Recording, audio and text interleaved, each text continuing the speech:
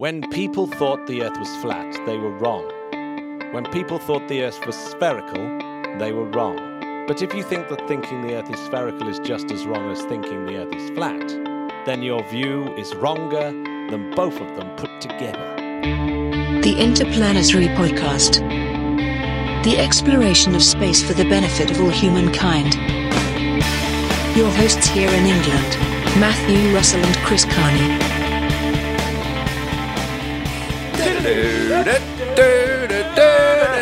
Oh yeah, baby! Yeah, baby! Asimov!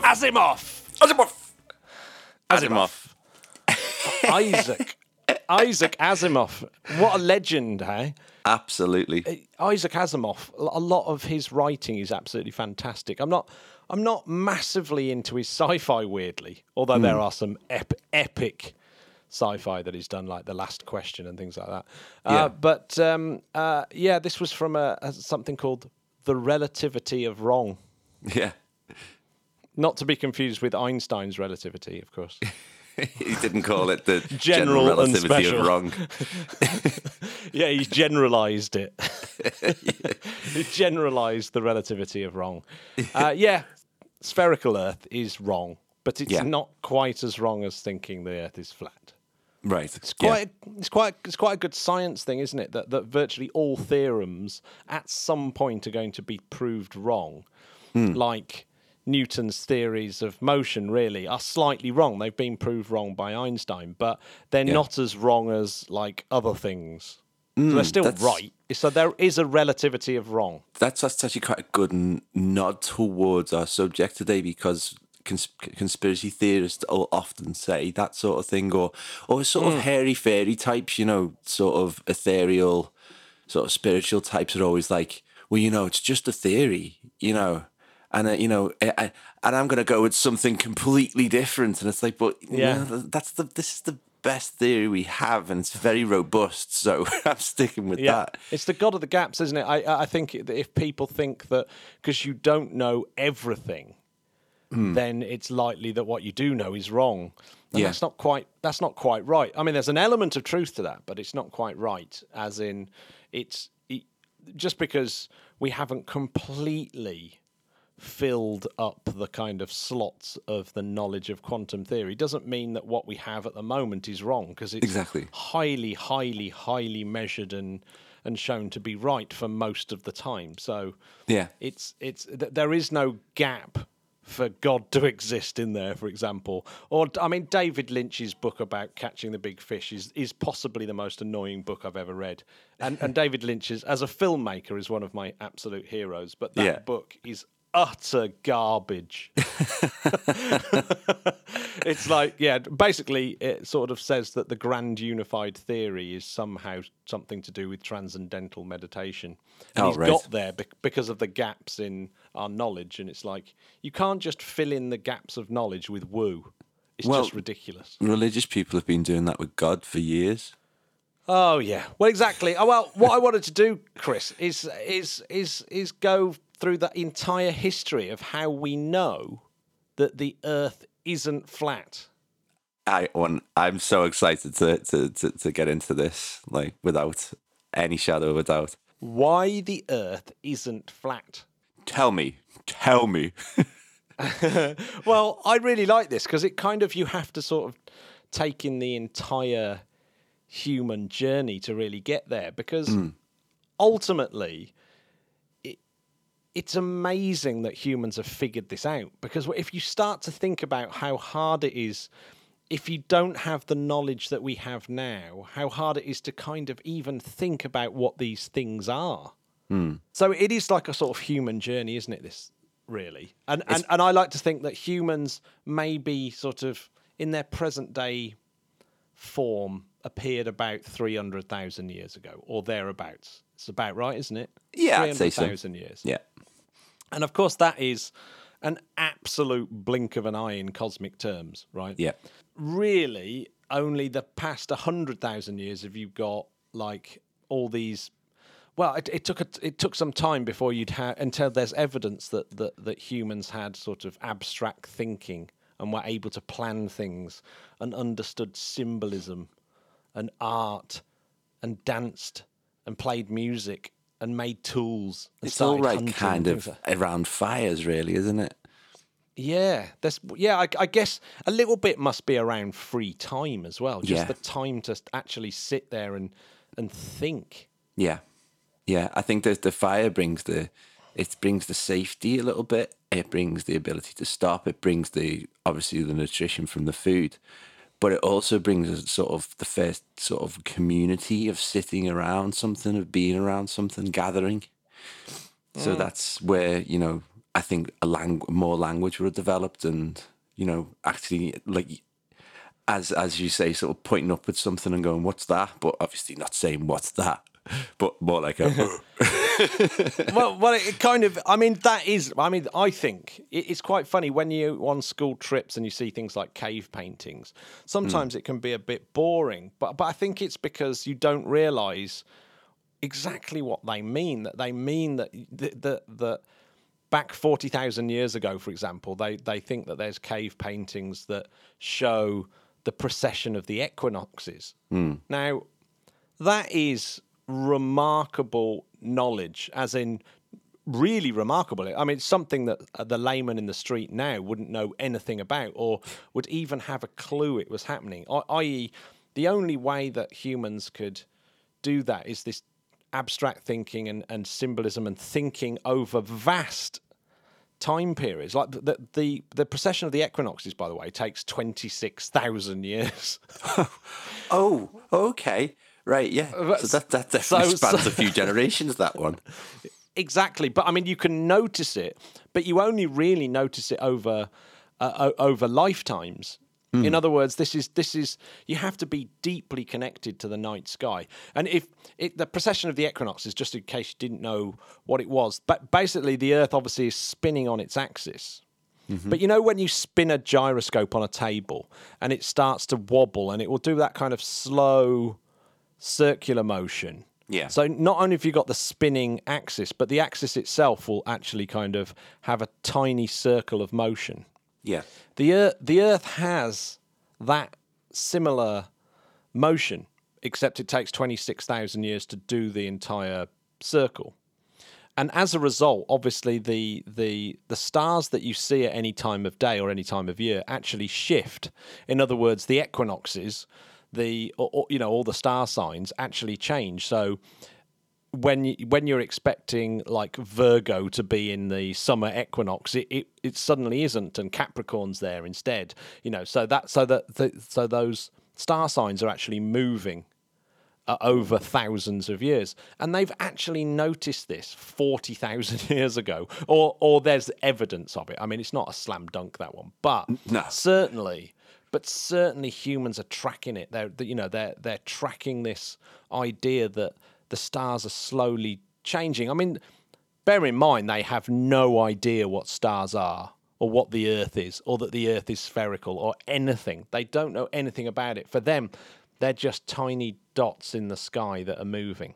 They're doing it out of necessity, though. That's the important thing. That's why Everyday Joe wouldn't know about it. And, you know, I didn't really understand what equinoxes are, but that's why Everyday Joe and me don't understand it. But somebody back then would have been learning about it for necessity. There's a reason why it's important, or it's helping them in some way. Do you think?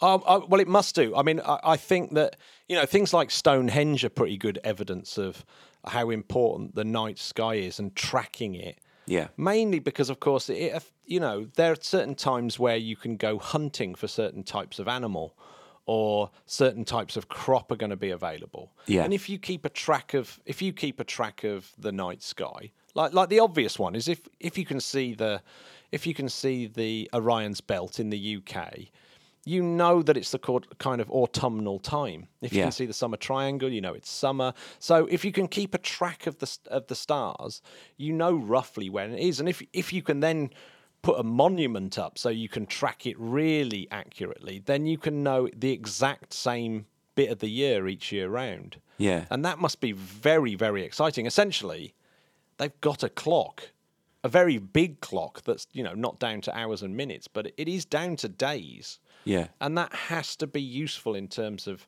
trying to keep a track of, animal migration and vegetable growth and all those kind of, Personally, things. I know it's early winter when there's Easter eggs in Asda.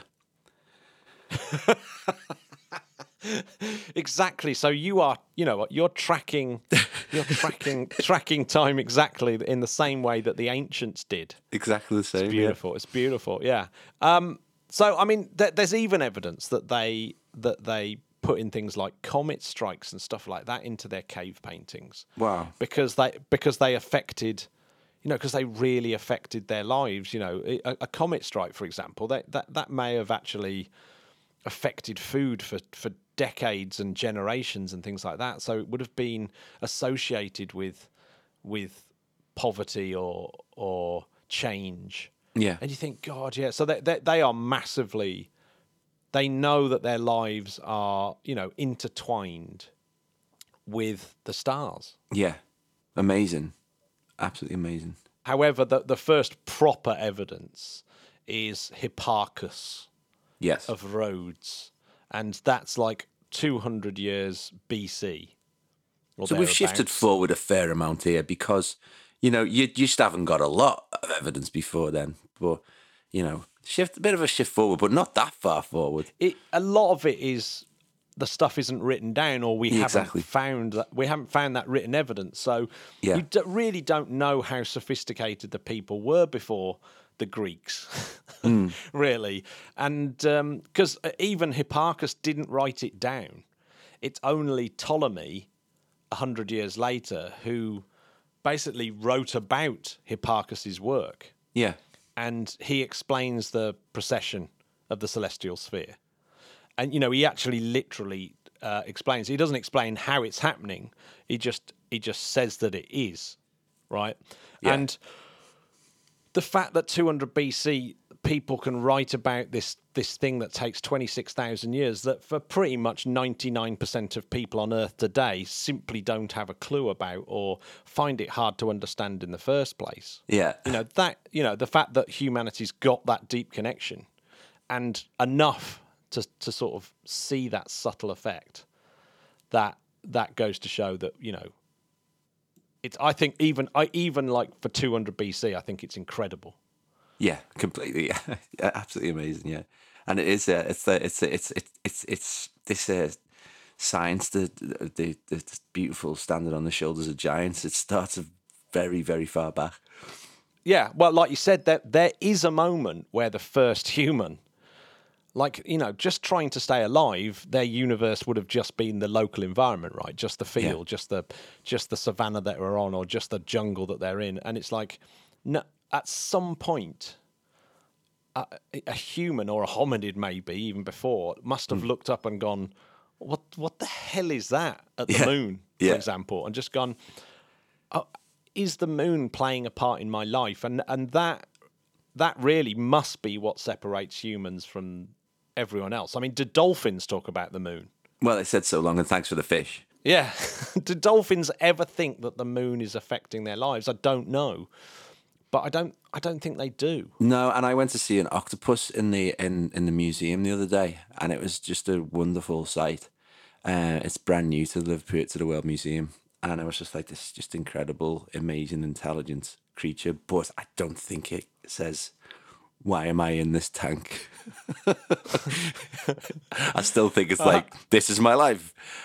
Feed me. They do amazing things. They can make structures, and they can make dens with doors that close and things like that. But I don't think they say, "What's that?" or "Why is this?"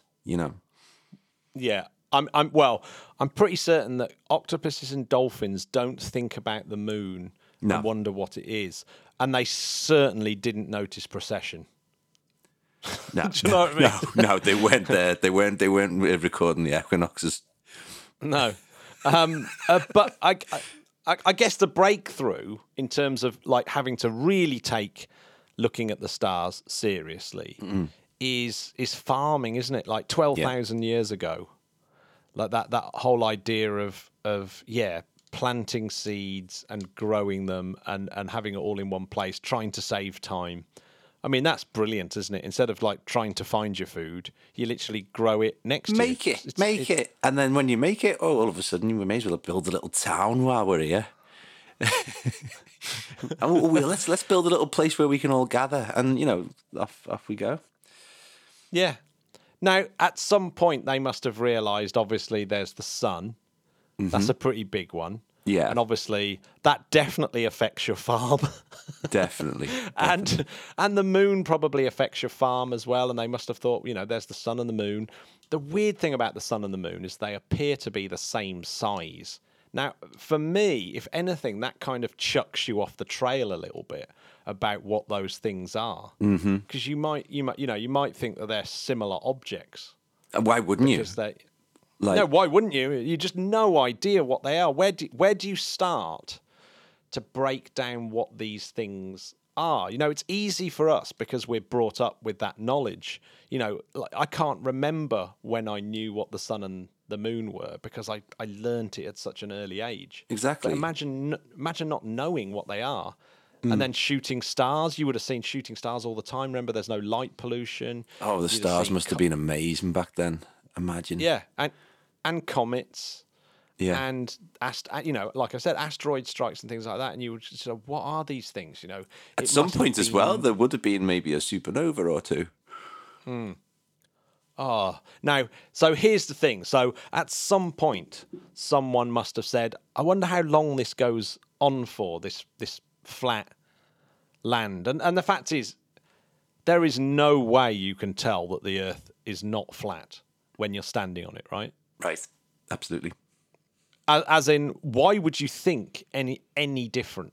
Like, you look around, you're not moving, you don't feel like you're moving, you know what it feels like to be moving, particularly if you've ridden a horse or whatever, and it's like, so you know what it's like to feel like you're moving, you're not moving, everything looks flat, you can walk up hills and down hills, but no direction is harder than the other on average. It's not like if I walk south and then walk back north, it's not like it's, on average, it's different. So you just have the feeling that the Earth is flat, and eventually you will walk and you'll find sea. Yeah. So I guess, like, the real thing to think of is that obviously you've seen things floating in water. Maybe that the land that you live on just floats in an infinite sea, sea that just goes on forever. You're just this disc of land that's afloat on a vast ocean. Yeah. Imagine the sort of explorers at the time would just find that sea, and then hopefully if they found their way back to the town, they would be like, I found it, got to the end. And then, there we go. And I'm going to go that way now and see what's up there. Yeah.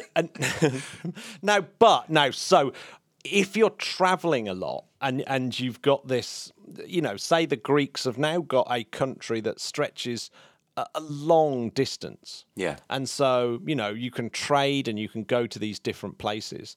Now, some of these clever Greeks, and remember, they're entirely attached to the night sky. Probably everyone has a knowledge and, a really kind of innate knowledge of the night sky, something that feels very connected. Now, the Greeks would have been wandering around their vast territory, going to various ports, doing trade and stuff like that. And some of them would notice, for example, that the pole star in various different cities in Greece would have been at a different altitude. Right. So that it would have looked out and it's like, that's funny. Like, when I'm at so-and-so, it's 14 degrees above the horizon. But when I'm here, it's 16 degrees above the horizon. Now, that is odd, right? You must think, I wonder why that is, right? So there's one kind of thing that they might start thinking about and going, that's a bit odd. Yeah. So that's just a little clue, but I don't know how far you'd take it at that point. You just go, that's odd. Yeah. Then you would have had people that actually braved going out into this vast ocean to see if they're, how far that went. And, even in Homer's Odyssey, which is, written 1,000 years BC, you've got mention of people being on the rigging and being able to see land before people on the boat. So when you're sort of being taken up by a large swell, you can see land, but when you go back down, you can't. Now the explanation for that is that it's over some kind of curved horizon. But even then, you must have realised that water sort of lays flat, that it sort of just goes flat. Yeah, there's no, apart from the waves, there's no water mountains, is there? Yeah, no, it becomes flat. So yeah, that's odd. Mm-hmm. And then you would have got Phoenician sailors that apparently there's note of them going round the coast of Africa, and the sun would be coming up in a different place. Mm. Normally it would rise in the east or the west. Rise in the west. It rises. It rises in the east, sets in the west. Rises in the east, sets in the west. Right. So there we go. Yeah. But suddenly it's like it's coming up in the north because they're sort of going around this globe. But of course, they just don't understand it. Mm. That's bizarre, isn't it? Yeah. Now here is a mind-blowing thought, like about 600 years BC. Okay. There's this guy called Anaximander. Great right? name. That's like a portmanteau of several other names. Yeah, Anaximander. Yeah. Anaximander. Now, Anaximander had this realization that instead of the Earth being like a floating, just something on a vast ocean with nothing underneath it. Yeah. What if the Earth floats freely? It's just floating freely without falling, and it isn't resting on something. It's just floating freely. Now, it sounds like it's trivial, but Karl Popper, one of the people that kind of helps define the scientific method, describes it as one of the boldest, most revolutionary, and most portentous ideas in the whole history of human thinking.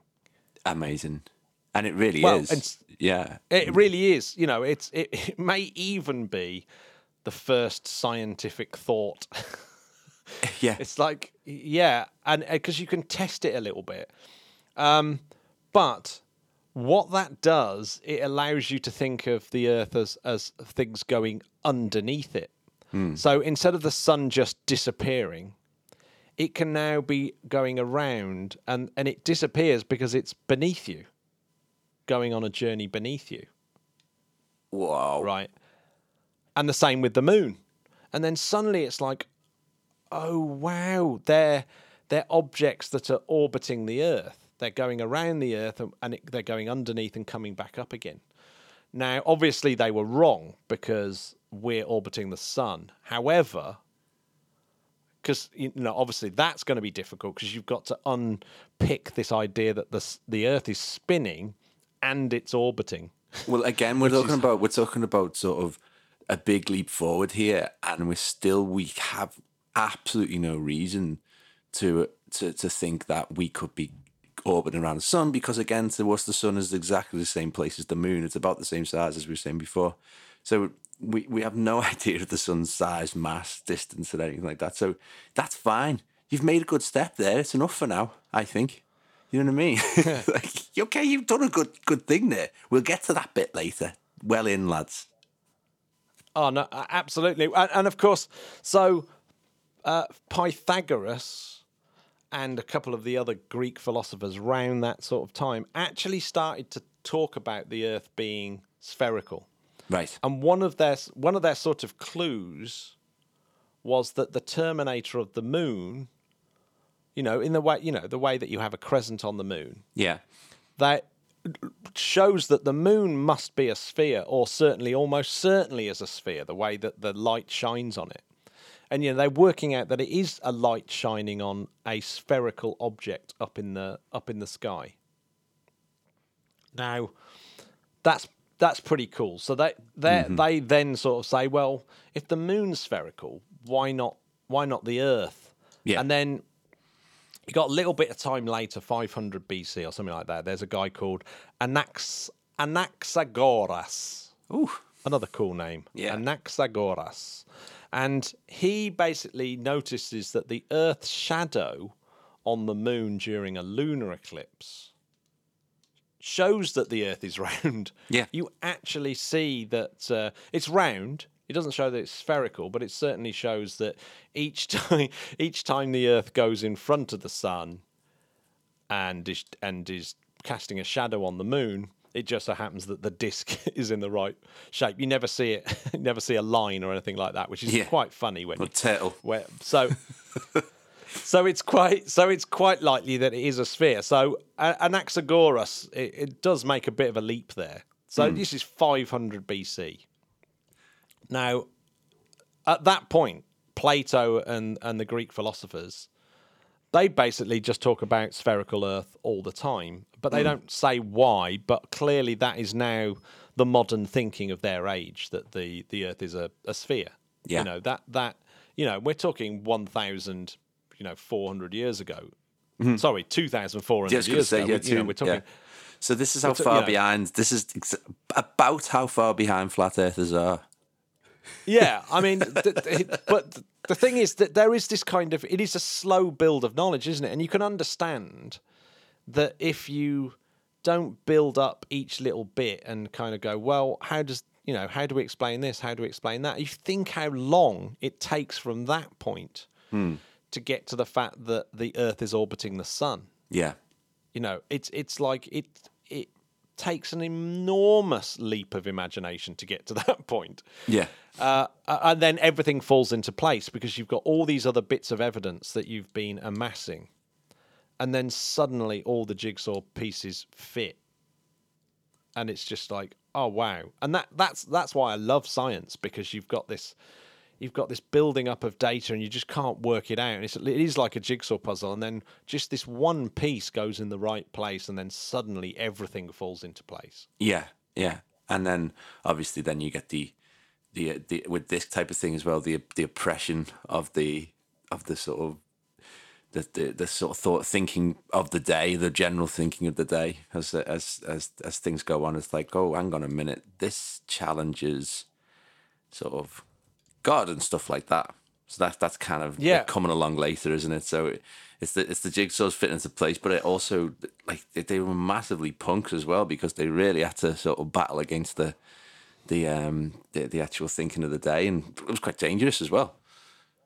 But we'll get to that. We'll get to that. I think I've leaped ahead a little bit there in the journey. Well, well, no, but I think that's a really interesting point to pick up now, because it's clear that the Greeks weren't particularly bogged down with religious or dogma, weren't they? They truly had a sort of open scientific mindset somehow. Yeah. And that's why I guess they made so many amazing leaps forward. I mean, there was a load of nonsense going on at the time as well. They believed in perfect shapes and all those kind of things. But and sometimes that delayed things immensely. But in fact, when they did give into dogma, it delayed human discovery. And, of course. And instead of going, it's got to fit with the data. It's like, no, it doesn't have to fit with the data. We just have to come up with a story that fits the data. It's like, no, that's not the way of doing it. But, thought itself and the way that you conduct experiments, et cetera, is also a discovery. It's not something that we're born with. These things have to be discovered. Yeah. The scientific method has to be discovered in a way. And we're just not there yet. Even the Greeks weren't there yet. So it is, that is really fascinating in itself, isn't it? Yeah, it's definitely, yeah. So where you've got a society that is free to think, and I mean, we had literally the beginnings of philosophy, then things move forward at a better pace than when there's a dogma sort of trying to control. Now, Aristotle was totally on it, basically. He noticed that you couldn't see stars in Egypt, that the ones that you could see in Europe. Yeah. So he thought about that. He had already taken on board that the fact that the Earth was almost certainly a sphere like the moon. He'd reasoned that the moon's, the moon, its shadow was round, and the crescent showed that it was a sphere, and that the Earth's shadow on the moon showed that it was a sphere. So he was really pretty convinced. Yeah. And And he decided that the reason why the bodies were spherical, and this is a massively brilliant piece of thinking, is that everything is pushing to a central point, to the center of the Earth. Which for him was the center of the universe. And so everything is pointing to this, everything is being pushed down to this central point, almost like there's a black hole at the center of the Earth, which in some ways there kind of is. There's a mass gravitational pull. Yeah. Yeah. But obviously they're nowhere near getting to that level of thought yet. But I mean, that's a pretty big leap towards that thought, though, isn't it? That the whole idea that everything's pushing down to this central point, which is amazing. And then everything else is moving around in shells above us, including the sun, moon, and stars that are all on these shells that are also being pushed down to this point, but for some reason are being held in a kind of shell around us. Right.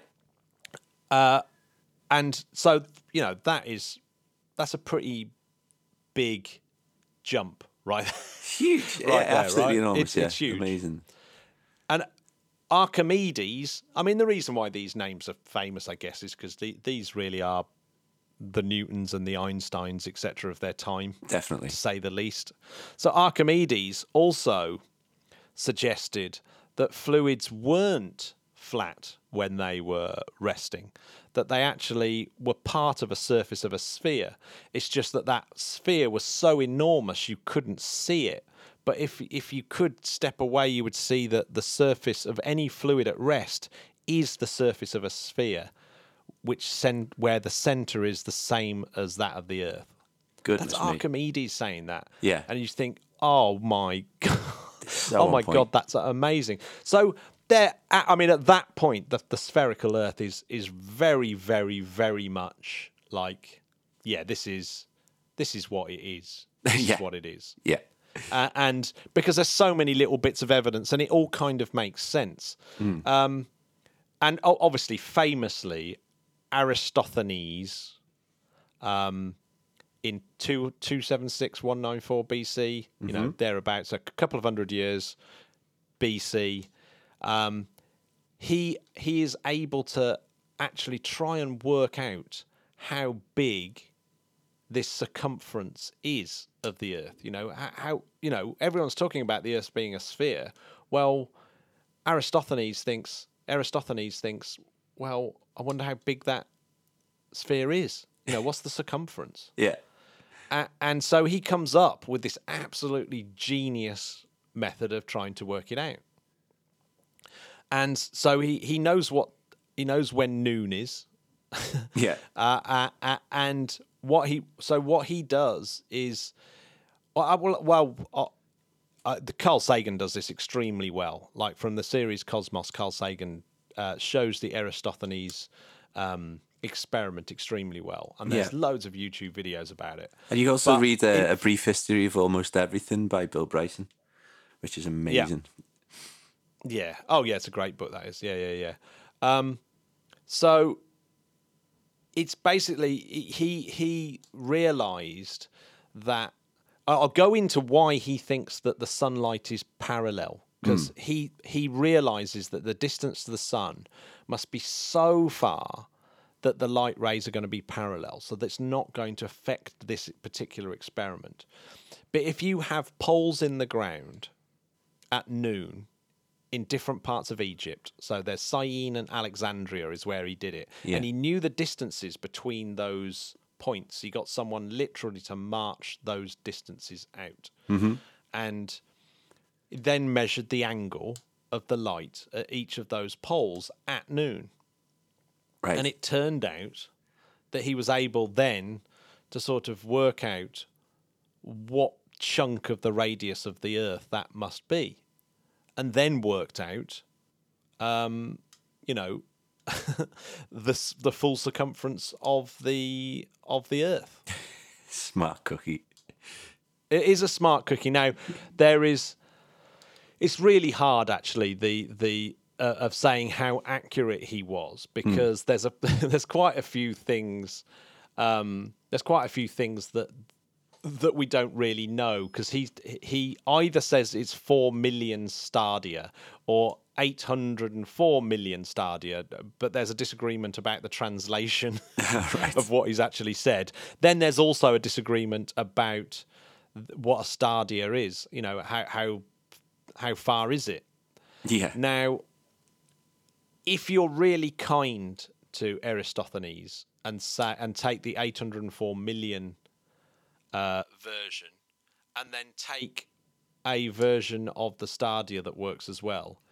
Yeah. There's, you know, he could actually have been spot on with, but basically 804 million stadia is between 126 million, 168 million kilometers. Okay.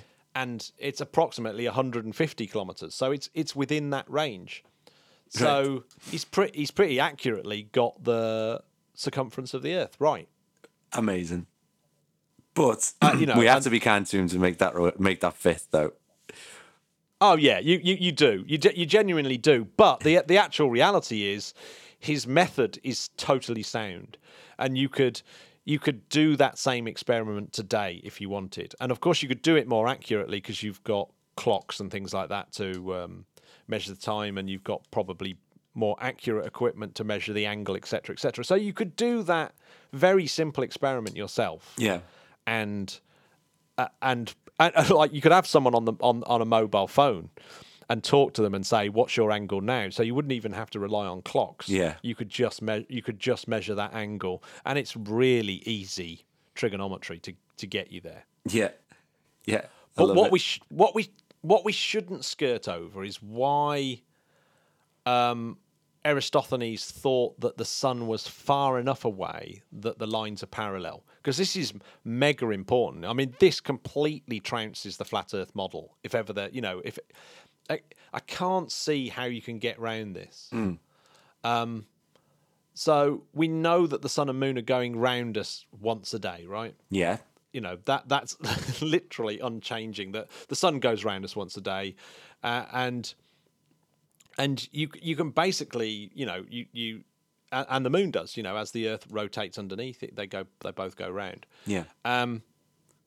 Now, the size of the moon doesn't change. You can hold up an object at arm's length, the same object, and it just covers the moon, and it will always be like that, even though sometimes the moon looks massive on the horizon and looks tiny up in the sky. Yeah. When you actually measure its angular size, i.e., hold your arm at arm's length and hold something that obscures it, actually it's the same size. The angular size is actually the same. So the moon is always the same size. Right. It doesn't change. But not only doesn't it change, it doesn't matter where you view it from. So you can be in Syene, you can be in Alexandria, you can be in Papua New Guinea, and the moon will always be the same size, right? Yeah. Now, for that to be the case, you've got to be near the centre of the moon's orbit. In other words, if you're not near the centre of the Earth's orbit, if you're slightly to the side, it's going to look bigger, right? And that is actually the case on Mars. So if you look up at Mars's moons, they are close enough that yes, you would actually see a change in size of Mars's moons as they orbit. Amazing.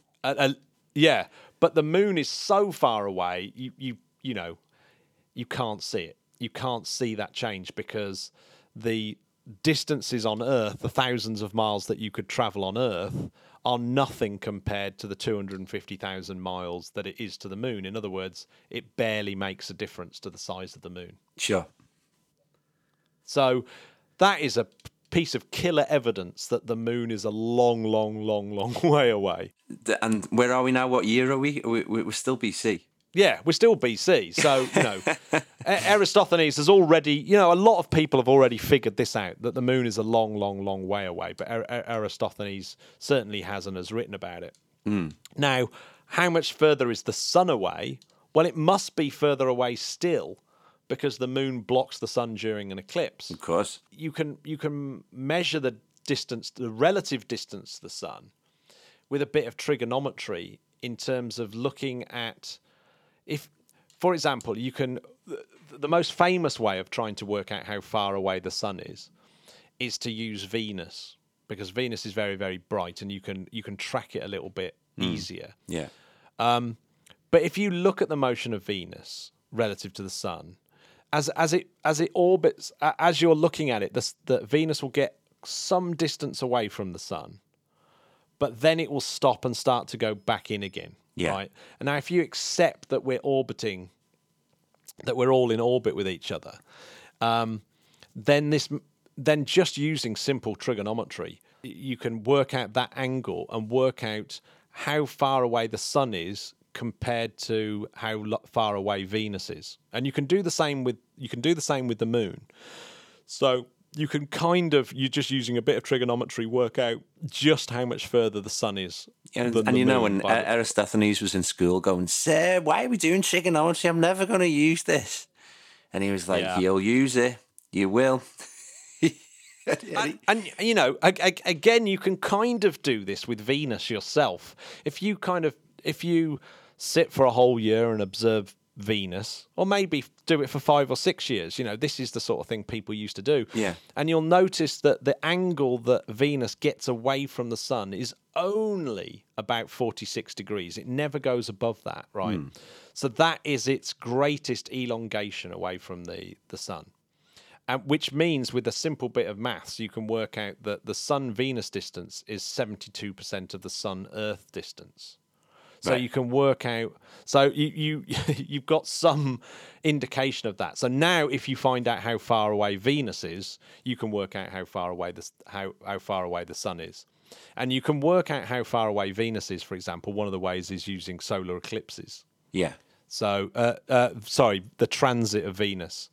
So if you're using the transit of Venus, what happens is if one person stands on one part of the world and another person stands on another part of the world, as Venus enters the disk of the sun, you basically jot down the time, and then you can work out using parallax how far away Venus is, and it's very, very accurate. I think I remember reading about the first attempts to do this, and a lot of them went pear-shaped because there was problems in it's bloody difficult traveling to those places, and people get held up, and unfortunately they didn't make it on time, so one person records it, the other person didn't manage to. It's like the other person doesn't make it back because they die on the journey.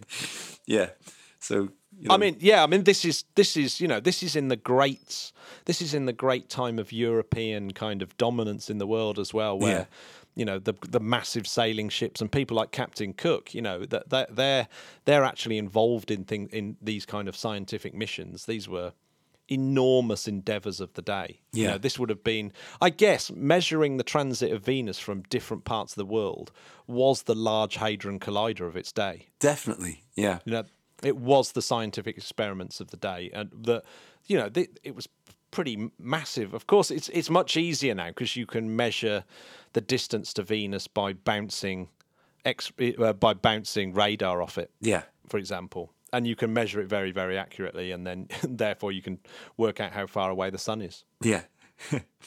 Aristarchus, I believe, he tried to measure the distance, the angular separation of the sun and the moon, when the moon's half illuminated, the distance between Earth and sun, and so you've got this again sort of piece of trigonometry where you can roughly work out how far away the sun is compared to the moon.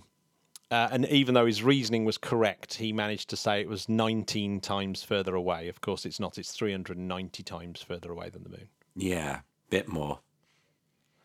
I mean, what's frustrating about it is that the sun and the moon look like the same size, and this has got to be one of the craziest cosmic coincidences ever. I totally agree. I mean, it's totally mental because it's almost confusing because you could easily think that there's a connection of why they're the same size, but they're not. It's just total coincidence. Yeah, the first coincidence that the moon will perfectly block the sun in an eclipse. But at some point in human history, it was a lot closer. And some point in Earth's history, it was even closer still, and the tides would have come in hundreds of miles, and you know the moon would have looked very, very close, and earthquakes all the time because the moon would be pulling up on the ground. So, it's going to drift away at some point that we'll never have proper solar eclipses again. Crazy. But how magical is it that Einstein's general relativity was kind of proved by the fact that you can see stars behind the sun being bent around the sun. Yeah. And you can only do that during a solar eclipse. And you can only do that because it just so happens the moon is the right size to block out the sun. Yeah. We've literally got this amazing laboratory because of this insane cosmic coincidence. Talking about peril, though, that's another one, because his scientists went to Russia to do that and were actually captured. Yeah. They were actually captured and imprisoned, weren't they? Because they thought they were spies. Oh yeah. I mean, again, this is one of some of the greatest, scientific experiments of the day, and they seem like really mundane in a way now to us. But back then, you're talking exploration and around the globe, and it's just amazing. If you think like people like Darwin and people like that as well, the discoveries. Oh God. Yeah, the great age of exploration, isn't it? Really? Excellent. Absolutely, yeah. And we're still in it. Well, I guess, hopefully we're in it when we go out into space, isn't it? It's like the great age of exploration of space and all the knowledge that brings. It's just the knowledge that always comes your way if you explore. Yeah. It's amazing, isn't it? Yeah, amazing. Eratosthenes kind of worked out the distance to the sun and was able to work out that it must be, the light must be hitting us parallel, and worked out the circumference of the Earth. Now, it's just crazy, isn't it, that people could still believe that the Earth is flat after all those different sort of bits of evidence, and it doesn't even stop there. Yeah, it's. I mean, we're not even in sort of ancient times. We're in super ancient times. We're not even like really old times yet with what people know already. No. I mean, of course, there is that annoying period where we seem to have lost all information back from this glorious age of the Greeks, and the Greeks and the Romans. But it's not the only way that you can measure the circumference of the Earth, of course. Mm-hmm. Posidonius. Yeah. Posidonius. We'll go with that. Posidonius calculated the Earth's circumference by reference to a star called Canopus. Right. And you can see it on the horizon at Rhodes.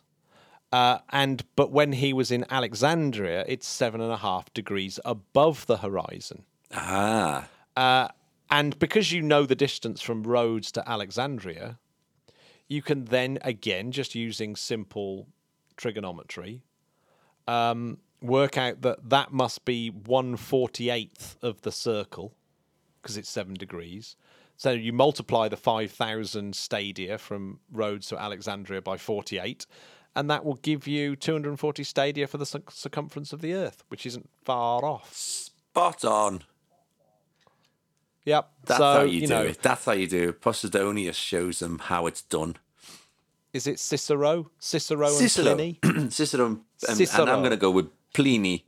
They both casually refer to spherical Earth, and Ptolemy he actually makes maps of spherical Earth and knows that he only knows about a quarter of the surface. Right. So he's fully aware of how big this thing is and how little he actually knows. Yeah. This knowledge is now starting to sort of spread across the world, and the Indians hear about it. And that the Indians are highly skilled in astronomy at this point, but they haven't actually come up with this themselves. But they take on board this Greek spherical Earth idea and completely use it and go, "Yep, this is obviously right." There's so much evidence towards it.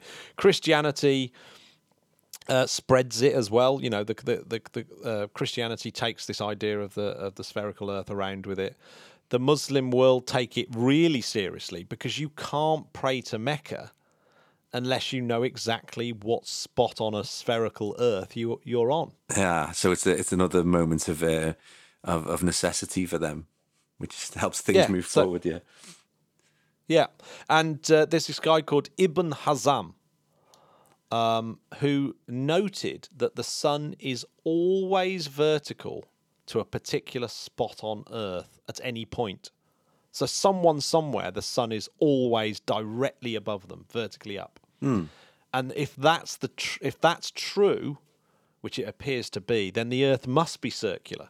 Yeah. There's no other explanation for it. A little dive forward, there's a 12th century explorer called Muhammad al-Idrisi, Arab explorer who made maps, and he was definitely someone who was important in this journey. But I've only just started learning about him, so I'll get back to you on that one. I'll look him up. It's really interesting how it takes so long, doesn't it, for those first bits of knowledge to be scratched out. Yeah. It's like collecting data, isn't it? It's the data that's missing early on, and you just don't know what things are, and you just need, every now and then, an individual or a group of individuals just has an insight that then sort of opens the flood doors for the next insight, and the next one, and the next one, completely. And they keep coming quicker and quicker and quicker until you get to our age, where people are writing papers every day about crazy objects in space and black holes and quasars and stuff like that, and you go, God, how much have we learnt since those days? And it all sort of thanks to these insights by these various individuals as you go through time. We live in a time of great privilege of knowledge, and and even more so, like over the last 20 years, like we are so privileged with the knowledge that we have access to, and I think it seems to be going the other way with a lot of people, that they are rejecting that. And that's where these sort of conspiracies lie, and the sort of the flat earthers are. I mean, there's lots of other reasons why they join these communities, but I think it is, some of it's down to like a overprivileged to have that information that people would have absolutely killed for 100 years ago, and we have it and we don't want it. Well, I think the vast majority of us want it. Okay, yeah. Maybe I'm being a bit mean there, but it's really easy to think that. I mean, all that's happened with flat earthers and those kind of other conspiracy thinking people is that they're able to find each other. Now, of course, then they can build up a little echo chamber, and then people might go, well, there's a whole group of people that believe that, so there might be something in it. But it's just, I guess the story's more exciting in some ways to feel as though you know something that other people don't know, for example. But also there is a kind of lack of trust as well with authorities. Science sets itself up to be an authority, and I don't think it should. Right. I think it should always show itself to just say, to be open to ideas, and to always say, but this is the evidence. And this is why we believe this. It's a theory, and it might be proved wrong. But if it is proved wrong, it's not as wrong as the theory that came before it. And that's kind of where we were at right at the beginning with Absolutely. Isaac Asimov. It's a great quote. It really is. Well, yeah, it cuts to the heart of the problem of flat Earth. It's like, people will say, Newton's laws of gravity weren't correct. They were proved to be wrong by Einstein. Therefore, what can we trust? And it's like, it's a different type of wrong. Yeah. You're not really understanding what it actually means. It's still part of the jigsaw puzzle that's leading to greater and greater insights. Yeah. Whereas flat Earth doesn't lead to greater insights. It can only take you backwards to a time when you couldn't see these other bits of evidence, and you didn't have these other insights. Now, if you're not going to trust the work of Ptolemy and Aristotle, etc., I can understand it. I can understand how you might have to kind of work it out for yourself, and it's a bit difficult. It's a bit difficult to work out that the Earth is a sphere, unless you trust the work of people that came before you. There's a great documentary, and I forgot what it's called, but it is literally a documentary about flat earthers on Netflix. And it kind of covers them quite, sensitively. It's not they're not taking the mickey out of them, but it is just sort of following them and giving them that airtime to talk about why they think this and what they think, and it's just this great bit at the end, spoiler alert, where they're doing a version of the sort of Bedford level experiment. So they're out on a canal trying to prove that the Earth is flat, and there's this moment where they're shining a laser, and there's a chap holding a white card, and he's going, is the laser hitting the card now? And he's like, no, and then he goes, move it up a little bit. And he moves it up and he goes, is it now? And he goes, yeah. And then it ends and it's just like, oh, and they're going, we're going to have to rethink this. Like, there's a several times where they instead of just accepting the result of the experiment, it's like, the experiment must be wrong. Yeah. They even do it with that. They even do it with a gyroscope, don't they? A very sophisticated gyroscope, and it essentially obviously comes out. There's a result that they don't want. Yeah. But it's like, but the reason why it's doing that is because of some cosmic energy. I can't remember what it was. Some kind of ethereal energy, and that they needed to stick it in a jade case or something. It was like that special pleading to try and to roll back on it was just hilarious. But you never know. It's one of those things, isn't it, where scientific breakthroughs sometimes are made by people not accepting a certain experiments. Good point. Good point. Yeah, and I should continue with the sort of sensitivity that I think that documentary showed to conspiracy theorists. And there's one chap who talks about ridiculing them is only gonna like drive them further into the world. It doesn't work. But I mean, there are so many ways now in the modern world that we can see that the Earth, confirm the theories that the Earth is spherical or more spherical than it is flat.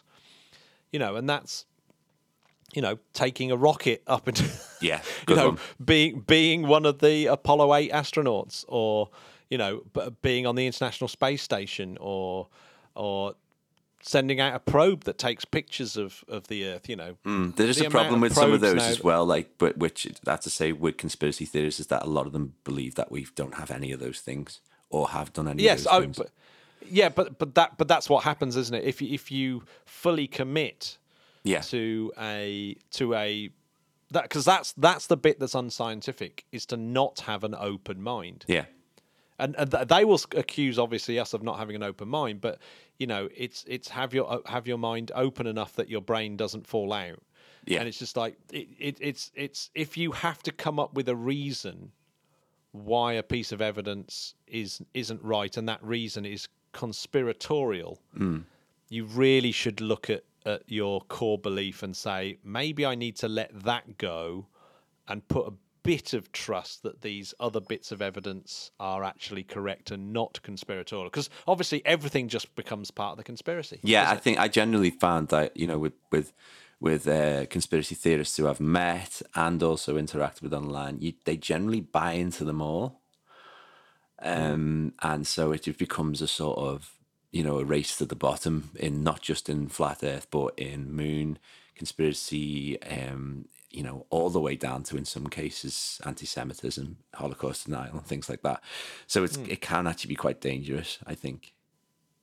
Yeah. There's lots of reasons why people are conspiratorial thinking, and there are a sort of range of them that are extremely dangerous. Yeah, definitely. QAnon. I mean, let's see, the QAnon shaman has been convicted, hasn't he, this week? And they've shown him to now have denounced QAnon and its theories, but his lawyers saying that he has some serious mental health problems. But yeah, I think the Capitol riots were really a sort of pinnacle of this thinking, and I'm hoping that it's a tide that's sort of now receding. Let's hope. Yeah, I mean, it's definitely linked to social media, isn't it, somehow? Yeah. And it's linked to, but social media is new, and maybe we'll learn to cope with it a little bit better. Definitely, and also, that also the QAnon riots was also a combination of not just that thinking, but also having a figure of authority who was certainly not discouraging that behaviour as well. Yeah. So he was empowering them. Yeah, I mean, it's just madness to think back to the last year. It's unbelievable. Anyway, yep. How can we continue to prove that the Earth is more spherical than flat? Well, I think do you know what? I actually think one of the easiest ways to do it is to be in a city that has lots of high-rise buildings, because you can see sunlight on windows of high-rise buildings. Yeah. Minutes before you can see the sunrise. In other words, if you're at the top of those buildings, you can see the sunrise. Now, how do you explain that with a flat model?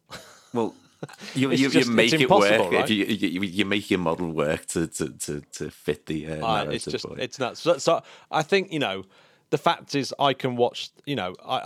I'm really fortunate that I'm on the coast and I can see some beautiful sunsets pretty much every day. Yeah. And I watch the disk of the sun go down below the horizon, and it's clearly the disk of the sun. It's not the sun going so far away I can't see it. It's literally going beneath us. Yeah. And you can literally physically see it. And it's pretty obvious. Yeah. that I don't, I see it with my own eyes. So I think it's really fascinating how it's a story. It's a true story of what it is to be human. No other animal could really come up with the fact that the Earth is a sphere. It's just it's not possible, and it's through abstract thinking, all those things that we had, all those 40,000 years ago in our caves, learning how to think abstractly and to paint. Yeah. And that is the story of being human, isn't it? Amazing. And we should embrace it. Truly, yeah. I just wanted to say one of my favourite examples of evidence for us is Brian Cox flying in I'm going to get this wrong, I think it's an F-16. And they're basically chasing the sunset. So, and it was on his most recent series, but his most recent series was a look back on his previous ones, wasn't it? And it was really, really good. But this is such a beautiful example where they're just traveling at the same speed as the Earth is turning, and they're just watching the sun never set. And it's absolutely wonderful. I think they speed up as well, and the sun rises again. It's just incredible. Absolutely amazing. Yeah, and of course, obviously, if you believe in rockets and space and space probes, yeah, it's fairly obvious that the Noah have a satellite that sits there looking at Earth as a little blue marble. Yeah. And you can go and look at that footage and look at the photos that it's taking every day of the weather patterns and stuff. It's there. You can see it. Yeah. It's a sphere. You can see it. It's not a surprise. Yeah. It's not a surprise to anyone. Yeah. No. I'm not even sure that people do believe the Earth is flat. I think people might even just be liking it for the publicity. Yeah, I'd say that the influential figures, certainly in that documentary, which I really should remember the name of, but you guys can find it if you search, Flat Earth, and you'll see it on Netflix. The influential figures, I don't believe for a minute that they believe it. The sort of, there's a guy and a woman, and they're just manipulators. They're definitely taking the piss, those two. Yeah, without a doubt. Yeah. If you want to see a fantastic breakdown of a scientist talking to a flat earther, you should check out Scientist v Flat Earther on Lad Bible. I know the guy. I don't know the flat earther. I know the scientist. I know him. But even my son's friends now call me Scientist Matt because of that video. That's amazing. Okay. You got to get that certificate, that the certificate that Lynn said she was going to get for you. Oh yeah, that's true. Yeah, I do need that. Right. Enough. Chris, where should people go if they want to learn a little bit more about Flat Earth? I might even stick the Lad Bible video in the notes. Oh yeah, drop it in. I want to watch it again. It's been a while, and I'm going to go to interplanetary.org.uk to have a look at that. Boom. And then if you like what we do here on the Interplanetary podcast, why not nip over to patreon.com/interplanetary and join the club and help support us, because it is through the patrons that this keeps going, and the patrons also get guests and everything else, and are just the most awesome group of people. What an amazing bunch! And insane! It's just amazing.